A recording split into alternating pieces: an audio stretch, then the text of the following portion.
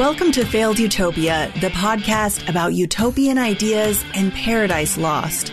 We look at utopian concepts of the past, present, and future, as well as utopian communities and cults, which promise the world to eager followers, but inevitably fail when it all starts to unravel.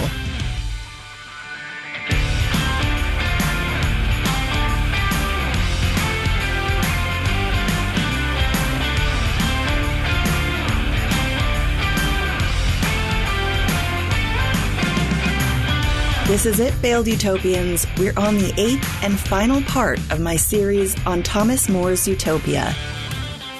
In the last episode, we learned that even utopia has war.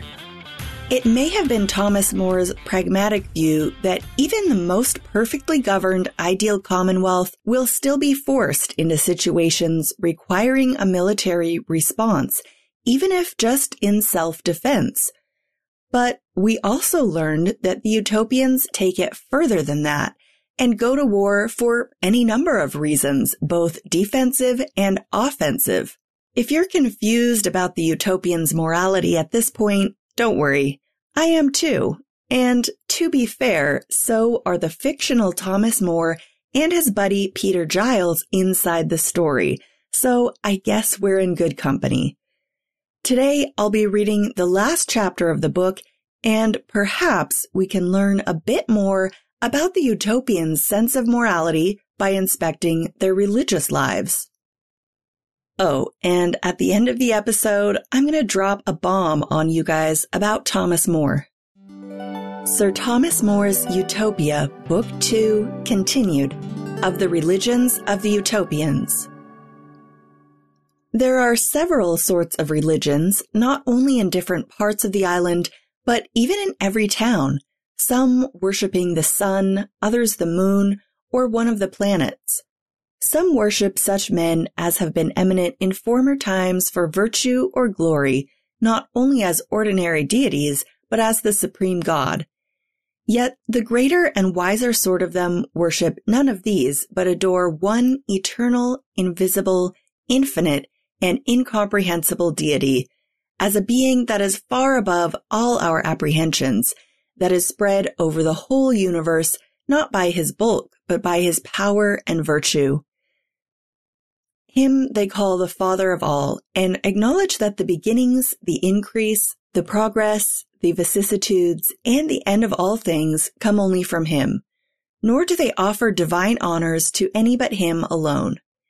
And indeed, though they differ concerning other things, yet all agree in this, that they think there is one supreme being that made and governs the world, whom they call in the language of their country Mithras. They differ in this, that one thinks the God whom he worships is this supreme being, and another thinks that his idol is that God.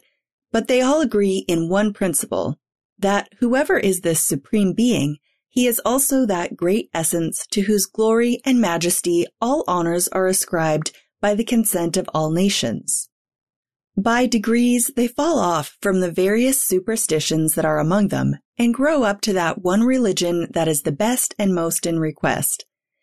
And there is no doubt to be made but that all the others had vanished long ago if some of those who advised them to lay aside their superstitions had not met with some unhappy accident, which being considered as inflicted by heaven, made them afraid that the God whose worship had like to have been abandoned had interposed and revenged themselves on those who despised their authority. After they had heard from us an account of the doctrine, the course of life, and the miracles of Christ, and of the wonderful constancy of so many martyrs whose blood so willingly offered up by them was the chief occasion of spreading their religion over a vast number of nations, it is not to be imagined how inclined they were to receive it. I shall not determine whether this proceeded from any secret inspiration of God, or whether it was because it seemed so favorable to that community of goods, which is an opinion so particular as well as so dear to them, since they perceived that Christ and his followers lived by that rule, and that it was still kept up in some communities among the sincerest sort of Christians. From whichsoever of these motives it might be, true it is that many of them came over to our religion and were initiated into it by baptism. But as 2 of our number were dead, so none of the 4 that survived were in priests' orders. We therefore could only baptize them, so that to our great regret, they cannot partake of the other sacraments that can only be administered by priests. But they are instructed concerning them and long most vehemently for them. They have had great disputes among themselves whether one chosen by them to be a priest would not be thereby qualified to do all the things that belong to that character, even though he had no authority derived from the Pope, and they seemed to be resolved to choose some for that employment, but they had not done it when I left them. Those among them that have not received our religion do not fright any from it, and use none ill that goes over to it. So that all the while I was there, one man was only punished on this occasion.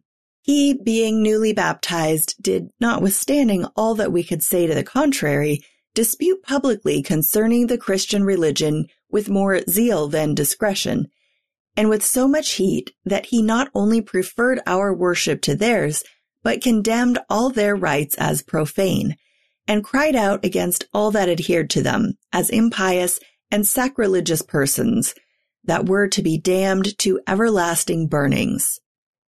Upon his having frequently preached in this manner, he was seized, and after trial he was condemned to banishment, not for having disparaged their religion, but for his inflaming the people to sedition. For this is one of their most ancient laws, that no man ought to be punished for his religion.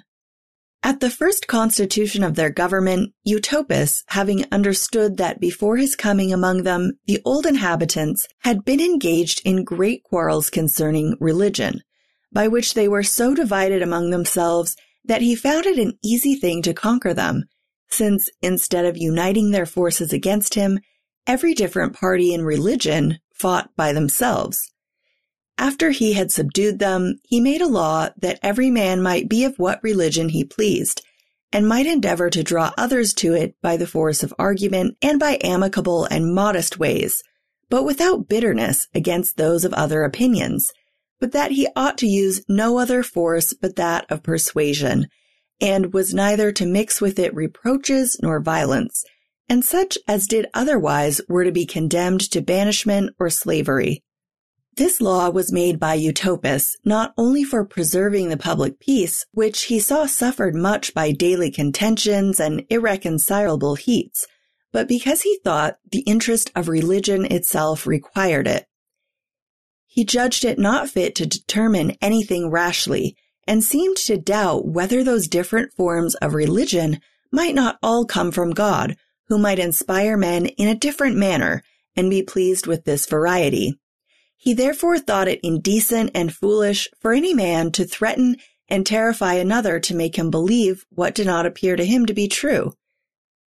And supposing that only one religion was really true and the rest false, he imagined that the native force of truth would at last break forth and shine bright, if supported only by the strength of argument and attended to with a gentle and unprejudiced mind. While, on the other hand, if such debates were carried on with violence and tumults, as the most wicked are always the most obstinate, so the best and most holy religion might be choked with superstition, as corn is with briars and thorns. He therefore left men wholly to their liberty, that they might be free to believe as they should see cause. Only he made a solemn and severe law against such as should so far degenerate from the dignity of human nature as to think that our souls died with our bodies, or that the world was governed by chance, without a wise overruling providence. For they all formerly believed that there was a state of rewards and punishment to the good and bad after this life. And they now look on those that think otherwise as scarce fit to be counted men, since they degrade so noble a being as the soul, and reckon it no better than a beast's. Thus they are far from looking on such men as fit for human society, or to be citizens of a well-ordered commonwealth, since a man of such principles must needs, as oft as he dares do it, despise all their laws and customs. For there is no doubt to be made that a man who is afraid of nothing but the law and apprehends nothing after death will not scruple to break through all the laws of his country, either by force or fraud, when by this means he may satisfy his appetites. They never raise any that hold these maxims, either to honors or offices, nor employ them in any public trust, but despise them, as men of base and sordid minds. Yet they do not punish them, because they lay this down as a maxim that a man cannot make himself believe anything he pleases, nor do they drive any to dissemble their thoughts by threatenings, so that men are not tempted to lie or disguise their opinions, which, being a sort of fraud, is abhorred by the Utopians. They take care indeed to prevent their disputing in defense of these opinions, especially before the common people. But they suffer and even encourage them to dispute concerning them in private with their priests and other grave men, being confident that they will be cured of those mad opinions by having reason laid before them. There are many among them that run far to the other extreme, though it is neither thought an ill or unreasonable opinion, and therefore is not at all discouraged. They think that the souls of beasts are immortal, though far inferior to the dignity of the human soul, and not capable of so great a happiness. They are almost all of them very firmly persuaded that good men will be infinitely happy in another state, so that though they are compassionate to all that are sick, yet they lament no man's death, except they see him loath to depart with life, for they look on this as a very ill presage, as if the soul, conscious to itself of guilt and quite hopeless, was afraid to leave the body for some secret hints of approaching misery. They think that such a man's appearance before God cannot be acceptable to him, who, being called on, does not go out cheerfully, but is backward and unwilling, and is, as it were, dragged to it. They are struck with horror when they see any die in this manner, and carry them out in silence and with sorrow, and praying God that he will be merciful to the errors of the departed soul, they lay the body in the ground. But when any die cheerfully and full of hope, they do not mourn for them, but sing hymns when they carry out their bodies, and commending their souls very earnestly to God. Their whole behavior is then rather grave than sad. They burn the body and set up a pillar where the pile was made with an inscription to the honor of the deceased. When they come from the funeral, they discourse of his good life and worthy actions, but speak of nothing oftener and with more pleasure than of his serenity at the hour of death. They think such respect paid to the memory of good men is both the greatest incitement to engage others to follow their example and the most acceptable worship that can be offered them.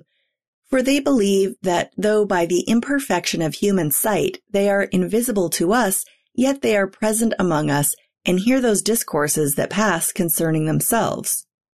They believe it inconsistent with the happiness of departed souls not to be at liberty to be where they will, and do not imagine them capable of the ingratitude of not desiring to see those friends with whom they lived on earth in the strictest bonds of love and kindness.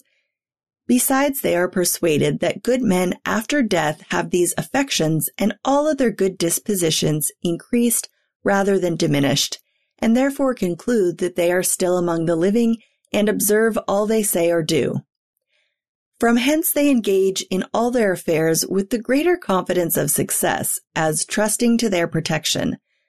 While this opinion of the presence of their ancestors is a restraint that prevents their engaging in ill designs, they despise and laugh at auguries and the other vain and superstitious ways of divination so much observed among other nations, but have great reverence for such miracles as cannot flow from any of the powers of nature, and look on them as effects and indications of the presence of the Supreme Being, of which they say many instances have occurred among them, and that sometimes their public prayers, which upon great and dangerous occasions they have solemnly put up to God, with assured confidence of being heard, have been answered in a miraculous manner. They think that contemplating God in his works and the adoring him for them is a very acceptable piece of worship to him. There are many among them that upon a motive of religion neglect learning and apply themselves to no sort of study, nor do they allow themselves any leisure time, but are perpetually employed, believing that by the good things that a man does, he secures to himself that happiness that comes after death. Some of these visit the sick, others mend highways, cleanse ditches, repair bridges, or dig turf, gravel, or stones. Others fell and cleave timber and bring wood, corn, and other necessities on carts into their towns. Nor do these only serve the public, but they serve even private men more than the slaves themselves do. For if there is anywhere a rough, hard, and sordid piece of work to be done, from which many are frightened by the labor and loathsomeness of it, if not the despair of accomplishing it, they cheerfully and of their own accord take that to their share, and by that means, as they ease others very much, so they afflict themselves, and spend their whole life in hard labor. And yet they do not value themselves upon this, nor lessen other people's credit to raise their own. But by their stooping to such servile employments, they are so far from being despised that they are so much the more esteemed by the whole nation. Of these there are two sorts. Some live unmarried and chaste, and abstain from eating any sort of flesh, and thus weaning themselves from all the pleasures of the present life which they account hurtful, they pursue, even by the hardest and painfulest methods possible, that blessedness which they hope for hereafter. And the nearer they approach to it, they are the more cheerful and earnest in their endeavors after it. Another sort of them is less willing to put themselves to much toil, and therefore prefer a married state to a single one. And as they do not deny themselves the pleasure of it, so they think the begetting of children is a debt which they owe to human nature and to their country. Nor do they avoid any pleasure that does not hinder labor, and therefore eat flesh so much the more willingly, as they find that by this means they are the more able to work. The Utopians look upon these as the wiser sect, but they esteem the others as the most holy. They would indeed laugh at any man who, from the principles of reason, would prefer an unmarried state to a married, or a life of labor to an easy life, but they reverence and admire such as do it from the motives of religion. There is nothing in which they are more cautious than in giving their opinion positively concerning any sort of religion. The men that lead those severe lives are called, in the language of their country, Bruthescas, which answers to those we call religious orders. Their priests are men of eminent piety, and therefore they are but few, but there are only 13 in every town, one for every temple. But when they go to war, 7 of these go out with their forces, and 7 others are chosen to supply their room in their absence. But these enter again upon their employment when they return, and those who served in their absence attend upon the high priest till vacancies fall by death, for there is one set over all the rest. They are chosen by the people as the other magistrates are, by suffrages given in secret, for preventing of factions. And when they are chosen, they are consecrated by the college of priests. The care of all sacred things, the worship of God, and an inspection into the manners of the people are committed to them. It is a reproach for a man to be sent for by any of them, or for them to speak to him in secret, for that always gives some suspicion. All that is incumbent on them is only to exhort and admonish the people, for the power of correcting and punishing ill men belongs wholly to the prince and to the other magistrates. The severest thing that the priest does is the excluding those that are desperately wicked from joining in their worship. There is not any sort of punishment more dreaded by them than this, for as it loads them with infamy, so it fills them with secret horrors, such is their reverence to their religion. Nor will their bodies be long exempted from their share of trouble, for if they do not very quickly satisfy the priests of the truth of their repentance, they are seized on by the Senate and punished for their impiety. The education of youth belongs to the priests, yet they do not take so much care of instructing them in letters as in forming their minds and manners aright. They use all possible methods to infuse very early into the tender and flexible minds of children such opinions as are both good in themselves and will be useful to their country.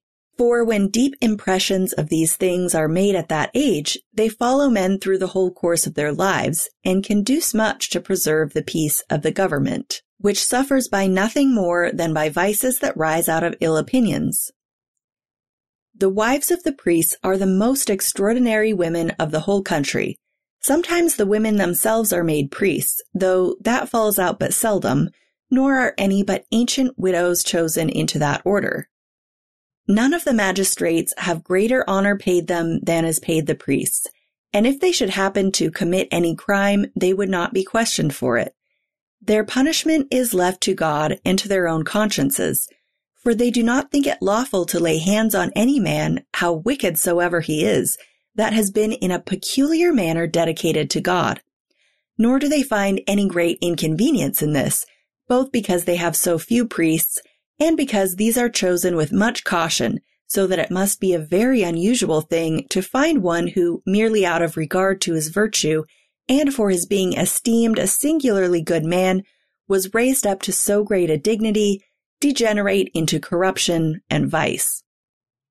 And if such a thing should fall out, for man is a changeable creature, yet there being few priests, and these having no authority but what rises out of the respect that is paid them, nothing of great consequence to the public can proceed from the indemnity that the priests enjoy.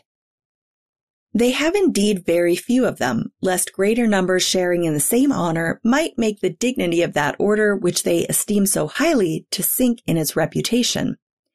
They also think it difficult to find out many of such an exalted pitch of goodness as to be equal to that dignity which demands the exercise of more than ordinary virtues.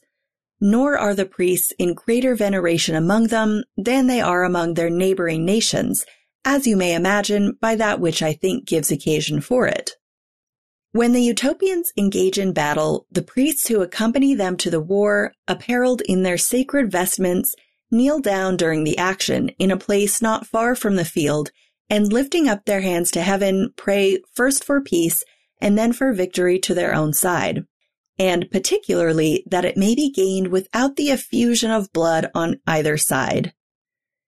And when the victory turns to their side, they run in among their own men to restrain their fury, and if any of their enemies see them or call to them, they are preserved by that means. And such as can come so near them as to touch their garments have not only their lives but their fortunes secured to them. It is upon this account that all the nations round about consider them so much and treat them with such reverence that they have been often no less able to preserve their own people from the fury of their enemies than to save their enemies from their rage. For it has sometimes fallen out that when their armies have been in disorder and forced to fly, so that their enemies were running upon the slaughter and spoil, the priests, by interposing, have separated them from one another, and stopped the effusion of more blood, so that by their mediation a peace has been concluded on very reasonable terms. Nor is there any nation about them so fierce, cruel, or barbarous as not to look upon their persons as sacred and inviolable. The first and last day of the month and of the year is a festival. They measure their months by the course of the moon and their years by the course of the sun. The first days are called in their language the Cynaemirns and the last the Trapamirns, which answers in our language to the festival that begins or ends the season. They have magnificent temples that are not only nobly built but extremely spacious, which is more than necessary as they have so few of them. They are a little dark within, which proceeds not from any error in the architecture, but is done with design. For their priests think that too much light dissipates the thoughts, and that a more moderate degree of it both recollects the mind and raises devotion. Though there are many different forms of religion among them, yet all these, how various soever, agree in the main point, which is the worshipping the divine essence. And therefore there is nothing to be seen or heard in their temples in which the several persuasions among them may not agree. For every sect performs those rites that are peculiar to it in their private houses, nor is there anything in the public worship that contradicts the particular ways of those different sects. There are no images for God in their temples, so that every one may represent him to his thoughts according to the way of his religion. Nor do they call this one God by any other name but that of Mithras, which is the common name by which they all express the divine essence, whatsoever otherwise they think it to be. Nor are there any prayers among them but such as every one of them may use without prejudice to his own opinion. They may meet in their temples on the evening of the festival that concludes a season, and not having yet broke their fast, they thank God for their good success during that year or month which is then at an end. And the next day being that which begins the new season, they meet early in their temples to pray for the happy progress of all their affairs during that period upon which they then enter. In the festival which concludes the period, before they go to the temple, both wives and children fall on their knees before their husbands or parents, and confess everything in which they have either erred or failed in their duty, and beg pardon for it. Thus all little discontents in families are removed, that they may offer up their devotions with a pure and serene mind, for they hold it a great impiety to enter upon them with disturbed thoughts, or with a consciousness of their bearing hatred or anger in their hearts to any person whatsoever, and think that they should become liable to severe punishments if they presumed to offer sacrifices without cleansing their hearts and reconciling all their differences. In the temples, the two sexes are separated. The men go to the right hand and the women to the left. And the males and females all place themselves before the head and master or mistress of that family to which they belong, so that those who have the government of them at home may see their deportment in public. And they intermingle them so that the younger and the older may be set by one another.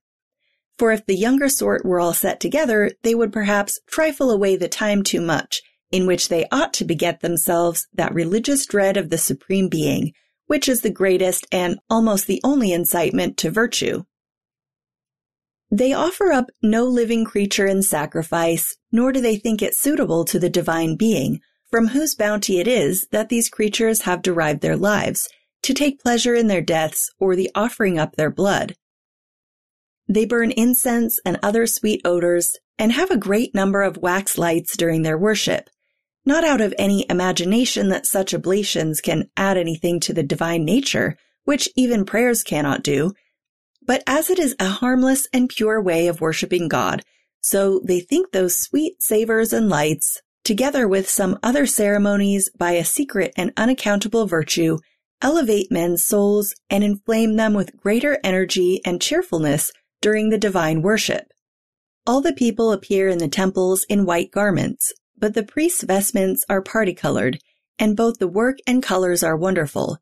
They are made of no rich materials, for they are neither embroidered nor set with precious stones, but are composed of the plumes of several birds, laid together with so much art and so neatly that the true value of them is far beyond the costliest materials.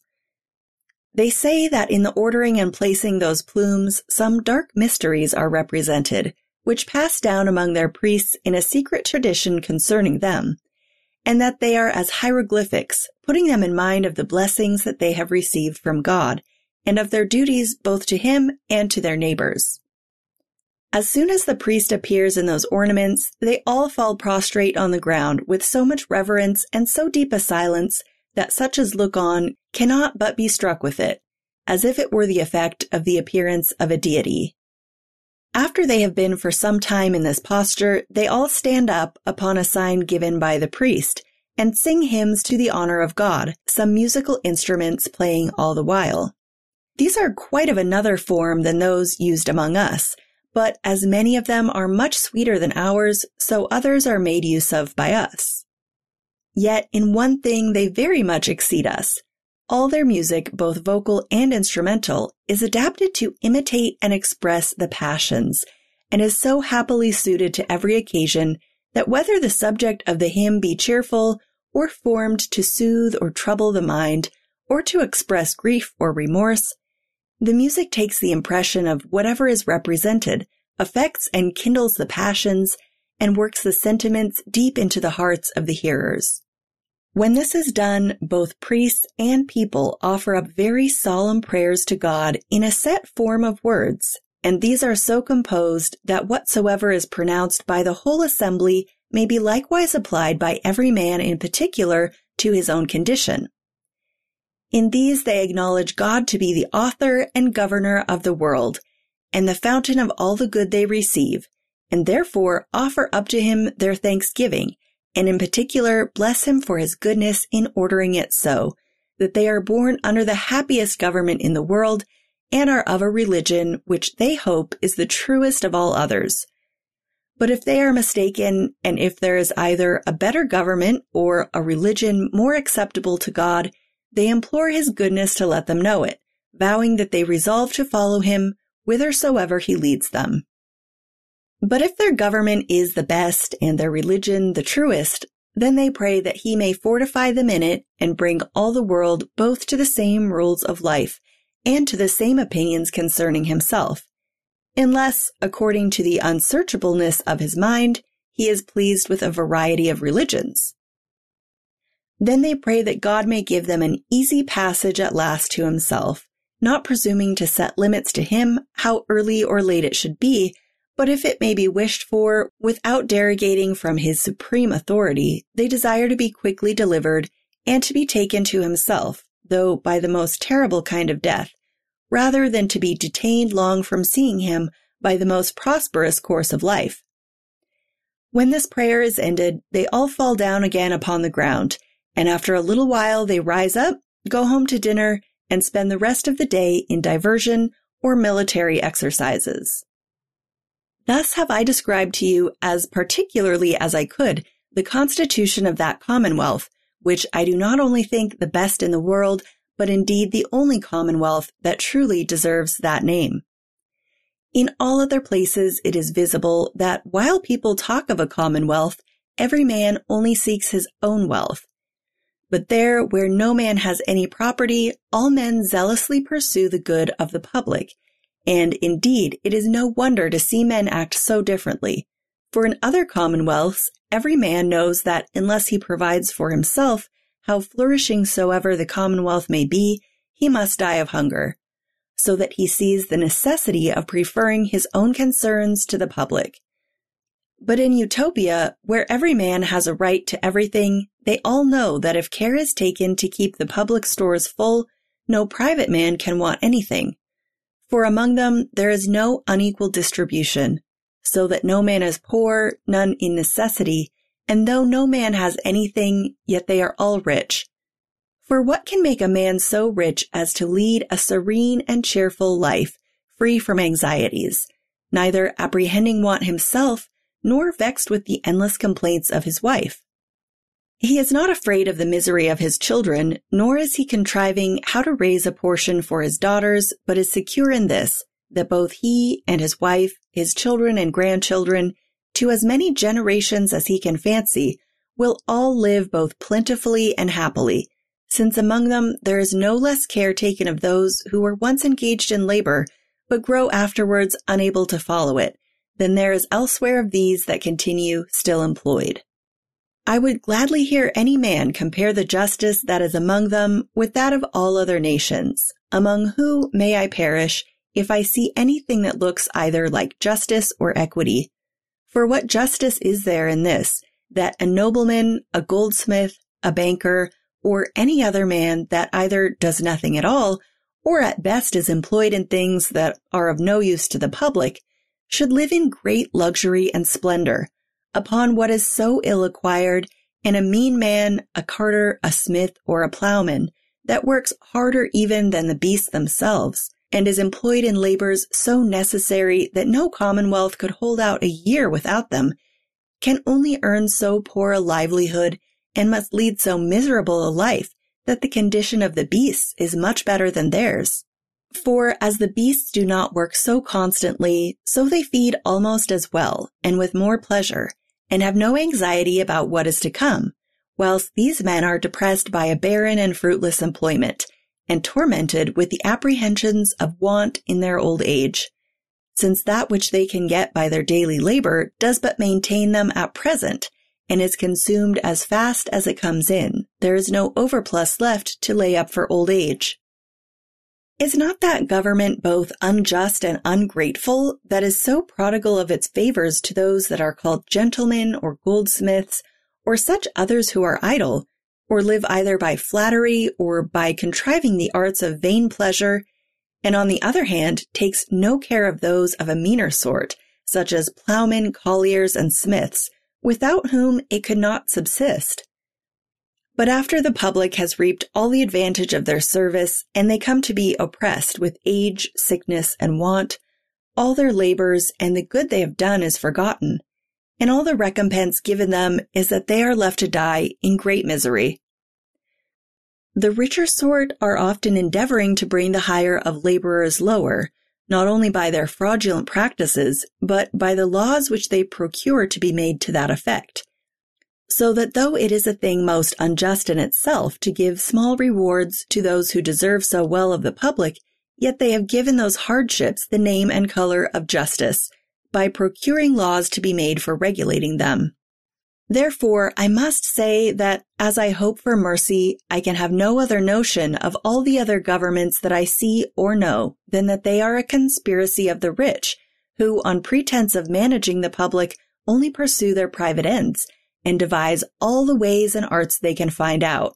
First, that they may, without danger, preserve all that they have so ill acquired, and that they may engage the poor to toil and labor for them at as low rates as possible, and oppress them as much as they please. And if they can but prevail to get these contrivances established by the show of public authority, which is considered as the representative of the whole people, then they are accounted laws. Yet these wicked men, after they have, by a most insatiable covetousness, divided that among themselves with which all the rest might have been well supplied, are far from that happiness that is enjoyed among the Utopians. For the use as well as the desire of money being extinguished, much anxiety and great occasions of mischief is cut off with it. And who does not see that the frauds, thefts, robberies, quarrels, tumults, contentions, seditions, murders, treacheries, and witchcrafts, which are indeed rather punished than restrained by the severities of law, would all fall off, if money were not any more valued by the world? Men's fears, solicitudes, cares, labors, and watchings would all perish in the same moment with the value of money. Even poverty itself, for the relief of which money seems most necessary, would fall. But in order to the apprehending this aright, take one instance.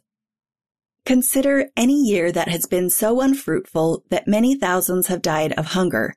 And yet, if at the end of that year a survey was made of the granaries of all the rich men that have hoarded up the corn, it would be found that there was enough among them to have prevented all that consumption of men that perished in misery, and that if it had been distributed among them, none would have felt the terrible effects of that scarcity. So easy a thing would it be to supply all the necessities of life if that blessed thing called money, which is pretended to be invented for procuring them, was not really the only thing that obstructed their being procured. I do not doubt but rich men are sensible of this, and that they well know how much a greater happiness it is to want nothing necessary than to abound in many superfluities, and to be rescued out of so much misery than to be abound with so much wealth. And I cannot think but the sense of every man's interest added to the authority of Christ's commands, who, as he was infinitely wise, knew what was best, and was not less good in discovering it to us, would have drawn all the world over to the laws of the Utopians, if pride, that plague of human nature, that source of so much mystery, did not hinder it. For this vice does not measure happiness so much by its own conveniences as by the miseries of others, and would not be satisfied with being thought a goddess, if none were left that were miserable over whom she might insult.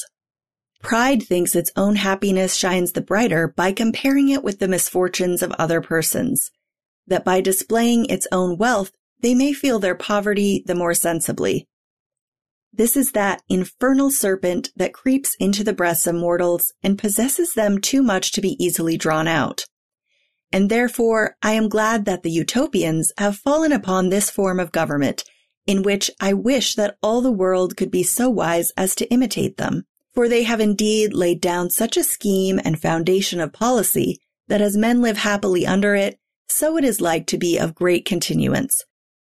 For they, having rooted out of the minds of all their people all the seeds both of ambition and faction, there is no danger of any commotion at home, which alone has been the ruin of many states that seemed otherwise to be well secured.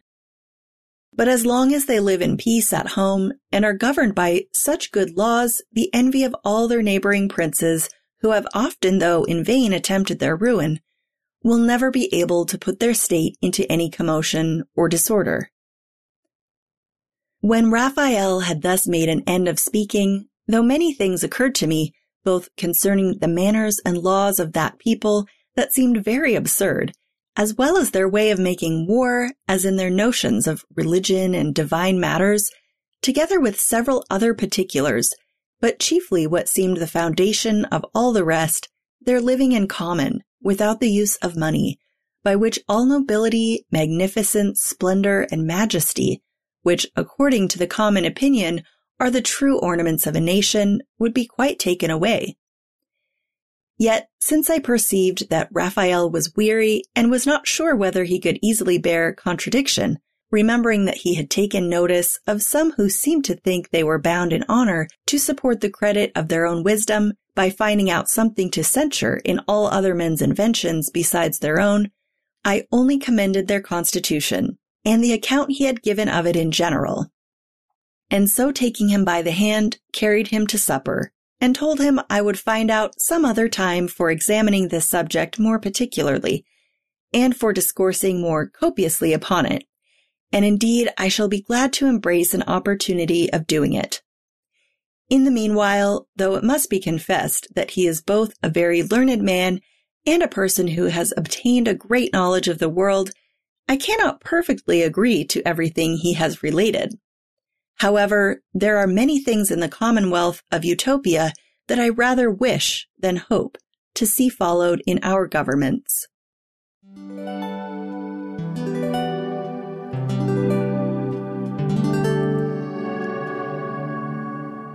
Congratulations, you made it all the way to the end of Thomas More's Utopia.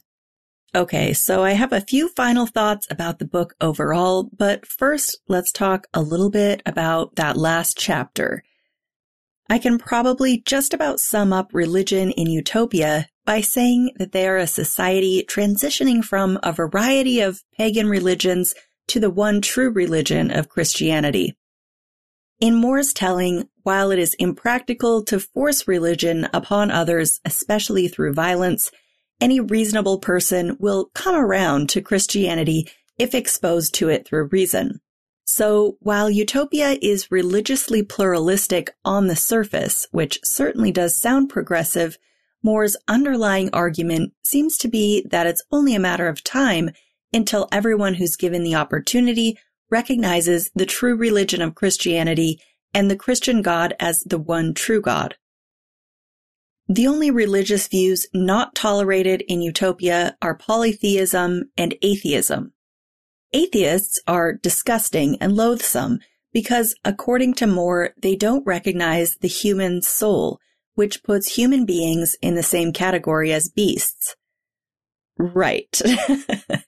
He also makes a point of saying that of the many religions, they are, in reality, all worshiping the same essence. I've made fun of this attitude before here on Failed Utopia.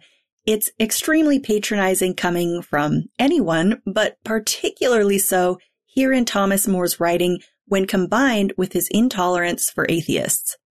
The Utopians also believe that the dead live among us like ghosts and watch everything we do. Literally, right there, watching us. I know a lot of people find that a comforting thought, knowing that Mama is still watching over us, but I've always found that extraordinarily creepy. I mean, think about that the next time you're getting intimate or putting some cream on that rash or just, pooping. Call me crazy, but I don't want anyone living or dead to be able to watch me every minute of the day. Sorry, religious people and ghost fans. And if any ancestors are looking over my shoulder right now, I love you, but please don't watch me.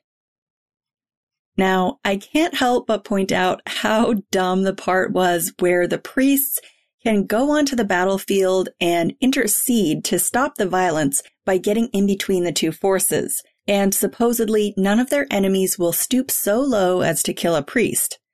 If that's true, why don't they just have a whole front line of all priests?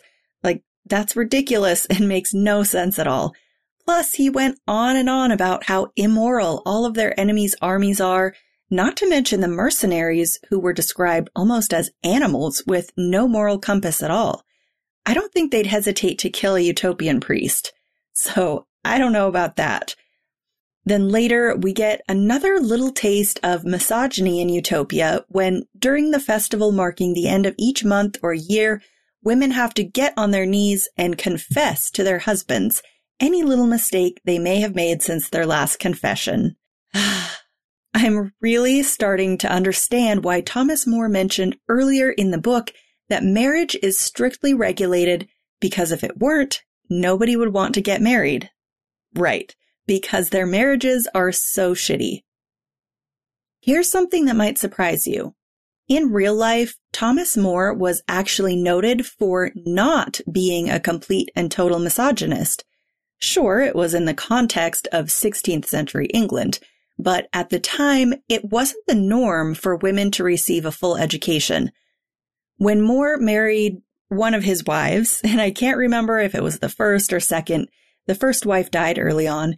Anyway, whichever wife it was, he found that she hadn't received a proper education when being brought up, and so he took it upon himself to see that she was educated after they married.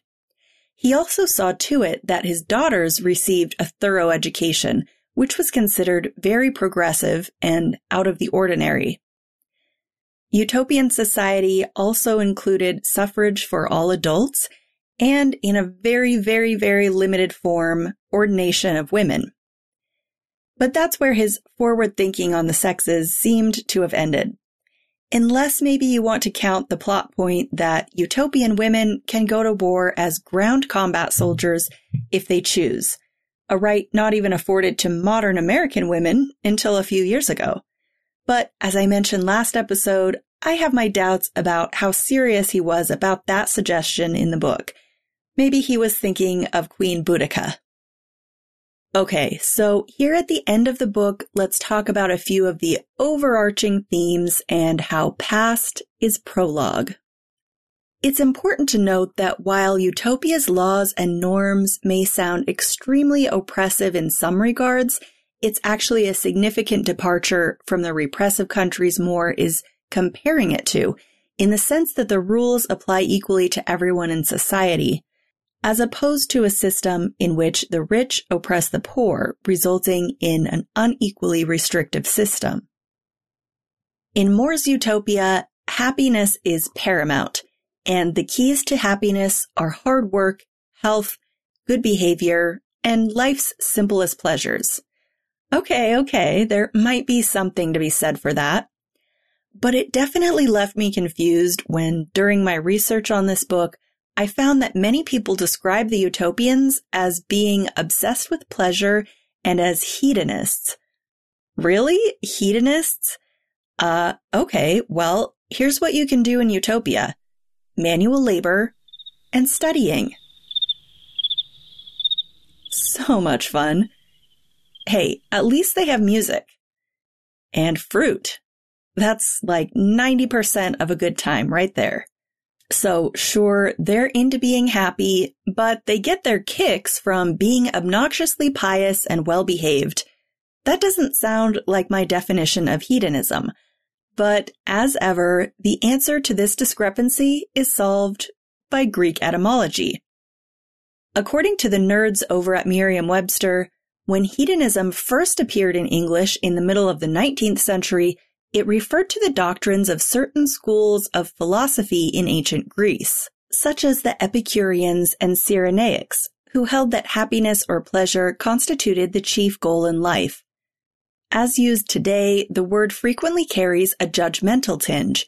If someone is described as living a life of hedonism, the implication is that he or she derives happiness from debauchery rather than, say, spending quality time with family or forming meaningful relationships at work. Hedonism comes from the Greek hedone, pleasure. So I stand corrected. The overtone of debauchery is a modern addition to the definition. In Moore's writing, his fictional island nation fit the original definition to perfection from a philosophical standpoint. Okay, here's the bombshell I promised you guys at the beginning of the episode. We've heard about Thomas More, the lawyer, the philosopher, the author, and the religious man. We've heard his thoughts in Utopia about religion and how it cannot and should not be forced on another with violence, but that individuals should be given the opportunity to come to the truth of Christianity through reason. But in his real life, he was known to imprison, torture, and execute heretics. Yeah, heresy was akin to treason in that place and time, only worse because it was treason against God. This is a hotly contested part of More's legacy, but most historians agree that he presided over anywhere from a few to a few hundred executions of heretics while he served as Lord Chancellor for King Henry VIII. How can we explain the vast inconsistency between what he wrote in Utopia and his actions in real life? Well, I can't. One possible factor could be that the events I just mentioned occurred later in his life and career as High Chancellor of England, years after he wrote Utopia. He may have changed. His circumstances certainly had when he took on a role serving the crown. And many people get more religiously zealous over the course of their life. I think another clue may be in the last line of the book. There are many things in the Commonwealth of Utopia that I rather wish than hope to see followed in our governments. I don't think Thomas More ever meant for the book to be a direct allegory for a real-life utopia. It's almost as though that last line is a twist ending where we learn that utopia is but a dream that would never work in the real world. If we use this line as a key to unlocking the rest of the book, I think it more or less explains away the vast majority of inconsistencies we've found throughout the book. I believe More never meant for his readers to take Utopia literally. At one point, the character Hythloday even said, "Hey, I'm not here to judge any of these things, good or bad. I'm just telling you how things were." What do you think? Okay, final thought. The latter part of this chapter was my favorite part of the book. Those last several minutes were an eloquent and impassioned call to living in common that was put so excellently to paper by Thomas More that I won't even try to paraphrase it. For More, it's a philosophy rooted in religious morals, but I was struck by how presciently he seemed to be describing our world today. At one point, he literally described Jeff Bezos from 500 years in the past. To our modern sensibilities, the specifics and particulars of Utopia may not sound entirely practical or appealing, but the problems that More's characters would wish to solve sound surprisingly familiar. Pride, greed, poverty, extreme income and wealth inequality, fair distribution of resources, and the uselessness and vanity of war. It's almost as if humankind is still grappling with the same big questions today that Thomas More wrote about over 500 years ago.